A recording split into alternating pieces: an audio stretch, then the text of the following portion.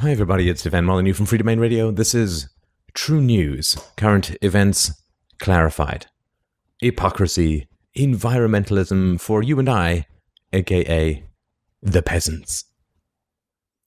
So here's an even more inconvenient truth. As you probably know, a number of world leaders have gathered together in Copenhagen to talk about climate change and the negative impact of man's wasteful activities upon the environment in the form of producing CO2 emissions. So what's the facts? Well, the top hotels in Copenhagen are all fully booked at £650 a night. A little mind-blowing, and if you know anything about economics, then you know that £650 a night is representative of the resources that are consumed in order to produce this kind of luxury. In other words, quite a prodigious amount. On the menu for the Climate Change Summit is scallops, foie gras, and sculpted caviar wedges, all flown in from elsewhere. There are 1,200 limousines on the road, and 140 private planes have flocked to Copenhagen, and some of them have been parked as far away as Sweden and have to go back and forth to the local airport, which doesn't have the capacity for that many private planes, in order to ferry people back and forth. The limos are all parked, some of them up to hundreds of miles away, and have to drive back and forth quite regularly to pick people up, and this is all quite funny. Of course, I mean, it's ridiculous. The Climate Change Summit will produce as much carbon dioxide as a town the size of Middlesbrough, which is no village, during its duration. This is a bit easy, but let's have some fun. Sheryl Crow, the lady of don't use more than one sheet of toilet paper unless you absolutely have to. And she, of course, is leading a Stop Global Warming concert tour across America, or was, and traveled in a biodiesel bus, which to me is kind of silly. I mean, it takes a huge amount of resources to create the bus, so biodiesel doesn't exactly cancel that out. But her 30-person entourage followed in a fleet of 13 gas-guzzling vehicles on the Stop Global Warming concert. John Travolta, he encouraged the British public to fight global warming after he flew into London in one of his private jets, one of which is a Boeing 707, and even he's not that big. In 2006, his piloting hobby produced an estimated 800 tons of carbon emissions, more than 100 times the output of the average Briton. But you see, environmentalism is for the peasants, not for the glitterati. Tom Cruise, a man who is increasingly hard to take as sane, let alone serious, he's campaigned for the LA-based environmental group Earth Communications Office.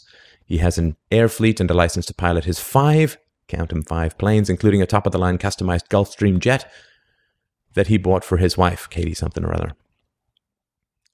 Harrison Ford, grumpy and grizzly. He's on the board of Conservation International, does voiceovers for eco-friendly projects, and actually shaved his chest to show the effects of deforestation.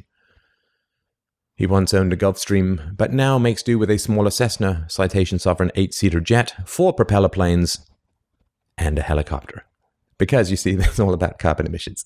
Oprah preaches eco-virtue every other week, travels in a 13-seat Gulfstream 4 private jet for years, the preferred model for celebrities and the super rich. She has replaced it with a faster Bombardier Global Express. Because you see, eco-conservation is not for the leaders, not for the glitterati, not for the cultural elite. It's for you and I, you see. Jennifer Aniston, I brush my teeth in the shower to save the Earth's precious water resources. She also flew a hairdresser to Europe to accompany her on a publicity tour for the film, I think it was Marley and Me. Oh, you could go on and on. Let's just skim them. Der Stingel and Trudy, they run 7 homes and travel between them in private jets and a fleet of cars. Trudy Styler was furious when her pregnant chef refused to travel 100 miles to prepare some soup and salad. U2's world tour carbon footprint is the equivalent of 6,500 UK homes. Chris Martin from Coldplay flew thousands of miles on his private jet while lecturing the planet about conservation. Leonardo DiCaprio has a private jet. Barack Obama had a St. Louis chef flown 850 miles to make pizza at the White House, and I assume he didn't walk back. But the winner, of course, in the Eco-Hypocrisy contest is Al Gore. Of course, at the end of An Inconvenient Truth, he asks his audience with that overbearing, creepy uncle sincerity, "Are you ready to change the way you live?" His own huge Nashville mansion consumed over 20 times the electricity of an average American home. burnt twice as much power in the month of August 2006 than most Americans home do in an entire year. He spent $500 a month just to heat his indoor swimming pool. Al constantly goring the truth. And what's the moral? Of course, it's easy and silly, but fun to pick on celebrity hypocrisies. But we don't live our lives according to the edicts of Tom Cruise, of course. But what's the moral? Look, life is too short to evaluate everybody's positions and foolishness. It really is too short. You can ask yourself the question that I ask, because the first hurdle really is integrity. Right? So the question that I ask people in my own mind is not what do you preach or even what do you believe, but I'm an empiricist. So I judge by what people do. I judge people's beliefs by what they do. It's an old adage. It's fallen out of favor, but it's worth thinking about. Actions speak louder than words. So if John Travolta is very keen on conservation and he has studied enough to make public pronouncements about it, then I'm going to look at what John Travolta does. I'm going to not listen to his words because people are revealed by what they do. If he thinks it's very serious, then of course he's not going to even have one private plane. He's going to fly. If he has to fly, he's going to fly with the peasants, right? And with maybe some kind of disguise on so that people don't recognize him and bother him. But that's what he would do because that's a hurdle that you would overcome if you really cared about something. But Barack Obama flying all over the world, and these leaders in Copenhagen, they could have had a video conference. But the organizer said, well, it doesn't have quite the personal touch of a face-to-face meeting. Okay, so that's your hurdle, right? Instead of having a video conference, you're going to fly 140 private jets and 12,000 limousines around Copenhagen in order to talk about the need to conserve the Earth's resources. Then I'm just going to say, well, you spent a lot of time studying it. You spent a lot of time researching it. You're proposing laws and global changes and taxes and carbon trade offsets and all that.